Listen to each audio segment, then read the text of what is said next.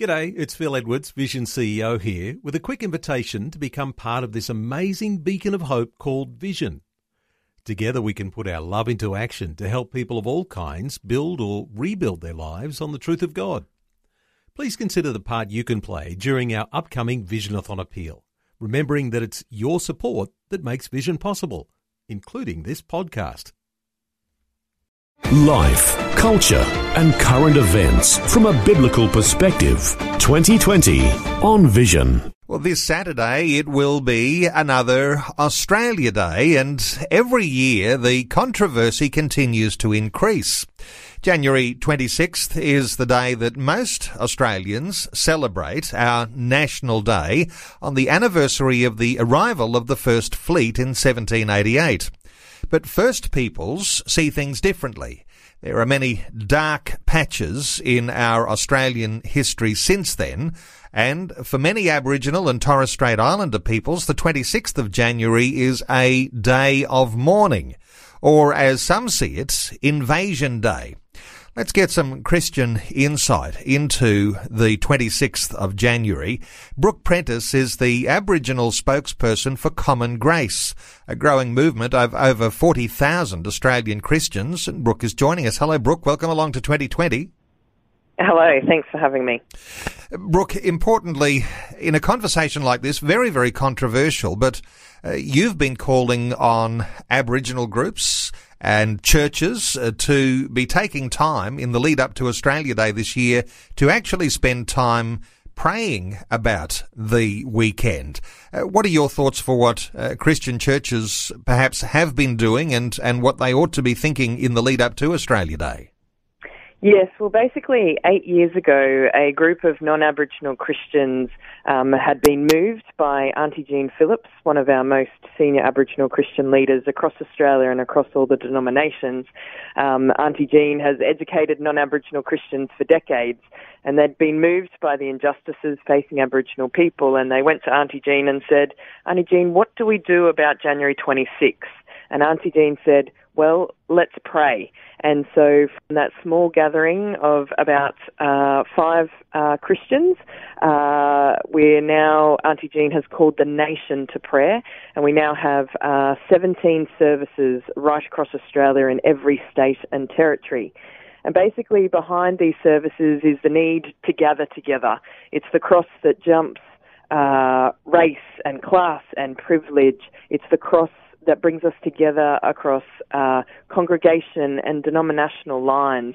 And there's a lot of division in Australia. And so I guess what we're trying to do through Aunty Jean's call and my leading these prayer services with other Aboriginal Christian leaders is to close some of those divides and divisions that exist, to come together, gathering together, praying together, singing together, and learning together. There's a huge part of this that's actually about listening and learning to one another.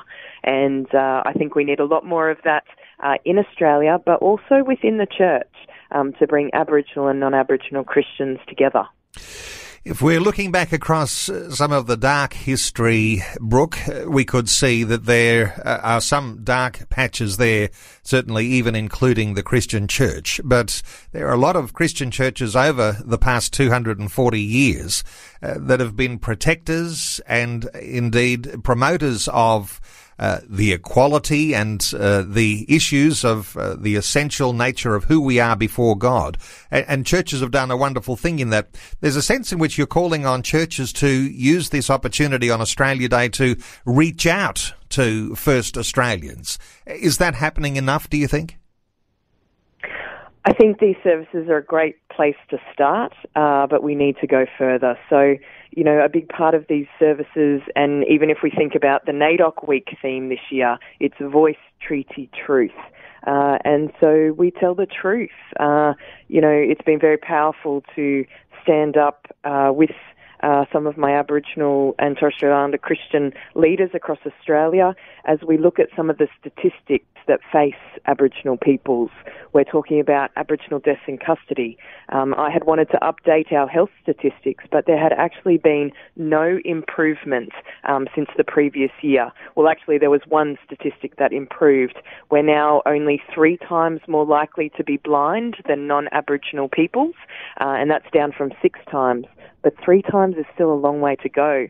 And when we think about the beginning of this year, we're, 3 weeks into 2019, we've already had 5 Aboriginal children take their lives to suicide. And so when a child, regardless of their cultural background, feels like in these lands that we now call Australia that there's no hope, then I think it's something that we need to think about as Christians. And so it's been very moving for non-Aboriginal Christians to see us there, because these statistics are real people's lives. For us, it's our aunties and uncles, our nans and grandfathers, our brothers and sisters, our nieces and nephews. And that's the world that Aboriginal people, Christian and non-Christian, walk through every day. And so to have people gather with us in solidarity, in friendship, and most importantly, in love. That's really what I think our nation needs. And, people are answering the call, and we would love more people to answer that call, led by Aboriginal Christian leaders as well. Brooke, very easy to put your head in the sand and hope someone else is looking after this challenge. But there is a sense, isn't there, in which the government can legislate, but legislation isn't going to be everything. Where the rubber hits the road, it's people and relationships that are going to matter, and the church has a special role to play.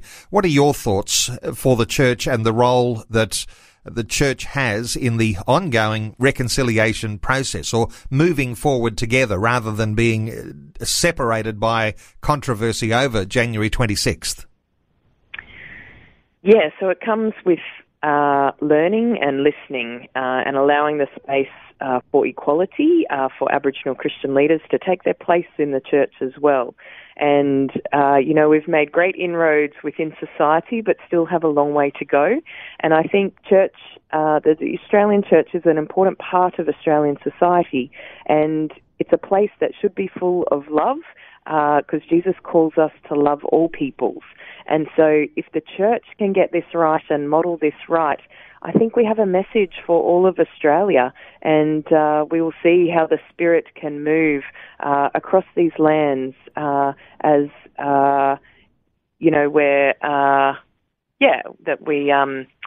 just come together and focus on Jesus and love one another.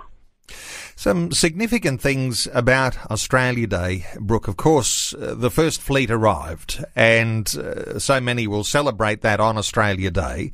Of course, it is, in the eyes of so many First Nations people, Invasion Day. But of course, there's another dimension here that doesn't often get talked about, and that is, I suspect people don't talk too much about the fact that this was the day that Christianity arrived on Australian shores too, and there is a certain sense in which that Christianity has shaped us to be who we are. What are your thoughts for this further dimension of the idea that January 26th was a day that Christianity arrived on the shores of Australia? Well, I probably have quite a different perspective. There hasn't been, and I think this is one of the areas the church needs to embrace Aboriginal peoples, and that's in the space of theology. And so when you look at some of the Aboriginal languages before the first fleet arrived, those languages had a name for the Christ, for Jesus. And so there's a lot more work that needs to be done around that.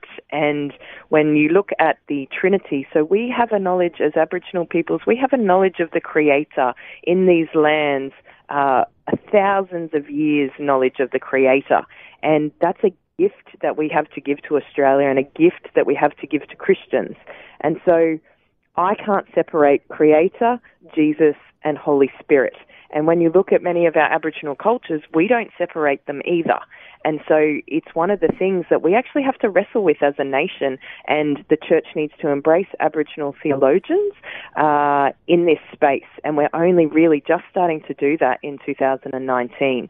I'm part of a an organisation called NAITS, an Indigenous Learning Community. That's a global movement where we're having Indigenous Christians at the Masters and PhD levels in theology. We're getting our Masters and PhDs because the church has not promoted that pathway for us. And so we've taken it upon ourselves to establish that. We have a relationship with Whitley College and the University of Divinity, and so we're doing that at the university level now, but that's only just been in the last 2 years. And so I think there's a lot of assumptions that Christians can have, but by coming and sitting down and yarning with us and learning from Indigenous theologians, we can help you have an even deeper knowledge of the Creator, Holy Spirit and Jesus in these lands that we now call Australia.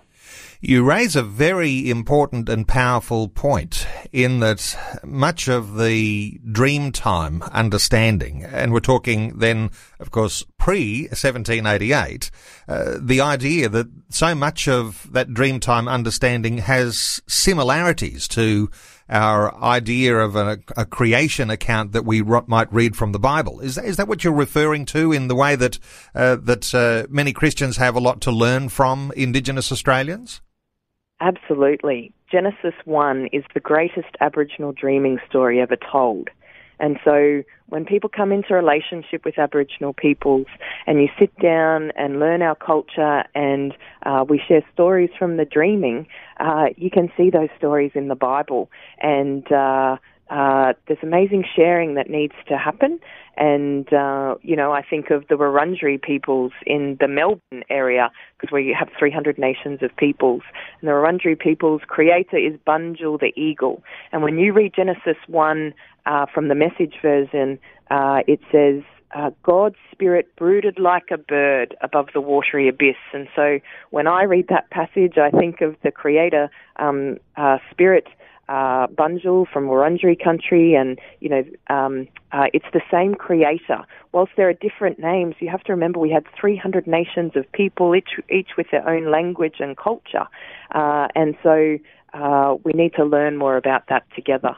And I think another powerful thing is to realise that I have done a lot of talking about the history of Jan 26, and obviously the Jan 26 that we're talking about starts at 1788. In that one act where Arthur Phillip raised the flag of Great Britain at Sydney Cove, that one act 200 plus years ago isn't just what Australia is. If Aboriginal people are truly included in what we call Australia, we go back 65,000 years, or 6,000 years, depending on people's theology, and I do respect both those spaces. And so when we think about if you need a term of Australia Day, does it really start at 1788, or how do we go back to those 65,000 years? And so to have a national day that's on the 26th of January, is that denying that 65,000 years? That's some of the questions that I ask. And so for a lot of Aboriginal people, that 26th of January 1788 reminds us of breaking of the Creator's laws. We cared for all of creation. We were custodians, stewards, and that's a role that we still play today. And as Christians, we need to think about what is our role as stewards and custodians of creation. And that's one of the things that Aboriginal peoples can teach Australia, and especially Christians, because we should have a mutual understanding in what it means to care for God's creation. Brooke, you raise important points. And if we talk about how we move forward together as Australians and what role that Christians might play in that, I know that the idea of a day of mourning is not something that's new, dates back to 1938. And that's right. and William Cooper. Yeah. And of course with William Cooper. He was calling for full citizenship rights then for Aboriginal people. Now that those full citizenship rights are there, what is the aspiration now going forward, and where we might all be looking to play our part as Christians? Yeah, so I think an important thing to remember about that day of mourning in 1938 is it took another 29 years for full citizenship to be granted. and that was granted by non-Aboriginal people to Aboriginal peoples. And so, we're talking about fully in 1967. Citizenship was gained in 1963, but then the referendum that meant we were counted in the population statistics of the census was 1967. But 29 years waiting to be recognised as human beings, as equal citizens, that's in my mother's lifetime. And so we need to think about that. And so we can't just pick and choose which parts of our history we want to look at. And that's why truth-telling is so important. And so, the 26th of January, it's a day of mourning. It is Invasion Day. It's also Survival Day. Aboriginal peoples have survived, and that's a miracle from God. So we have a purpose still that's part of God's plan because we are survivors. It's also Sovereignty Day. Sovereignty has never been ceded. But our nation actually needs to, I've called our nation to stay awake at certain times over the last few years, to grow up and to mature. And when you reach maturity, as an individual, how to hold mourning, lament, suffering, but then also joy and celebration and hope. And so as the Christian church, we need to participate in all of those things. And I guess Aboriginal peoples, we experience that sense of injustice and poverty and sadness, but then also have those moments of joy and celebration. But as a nation, we need to learn how to do that. And it's just quite difficult to try and do that on the 26th of January when it represents that moment in Australia's history at 1788. What is sure, Brooke, is that we are not yet as mature as a nation as we need to be as we move forward together. And some of those things, as you are reflecting, I know that listeners will really understand a little more deeply now, having heard your sentiments on those. Let me point people to the Common Grace website, where those who want to explore these things a little further can make contact with Brooke or look at whatever resources are there. The Common Grace website is commongrace.org.au. Brooke Prentice is the Aboriginal spokesperson for Common Grace. It's a growing movement of over 40,000 Australian Christians. And Brooke, I want to thank you so much for taking some time to share your thoughts and your heart with us today on 2020. Thank you very much for having me. And we've got a service in Brisbane at West End Uniting at 7 p.m. on Friday night, the 25th of January. But all the resources and the events around the country are on commongrace.org.au. But thank you so much for having me. And at the heart of all of this is we're just calling Australian Christians to have a change of heart, to love us first and learn through that love. And so I just pray for all of those things, and I pray for our nation. And thank you.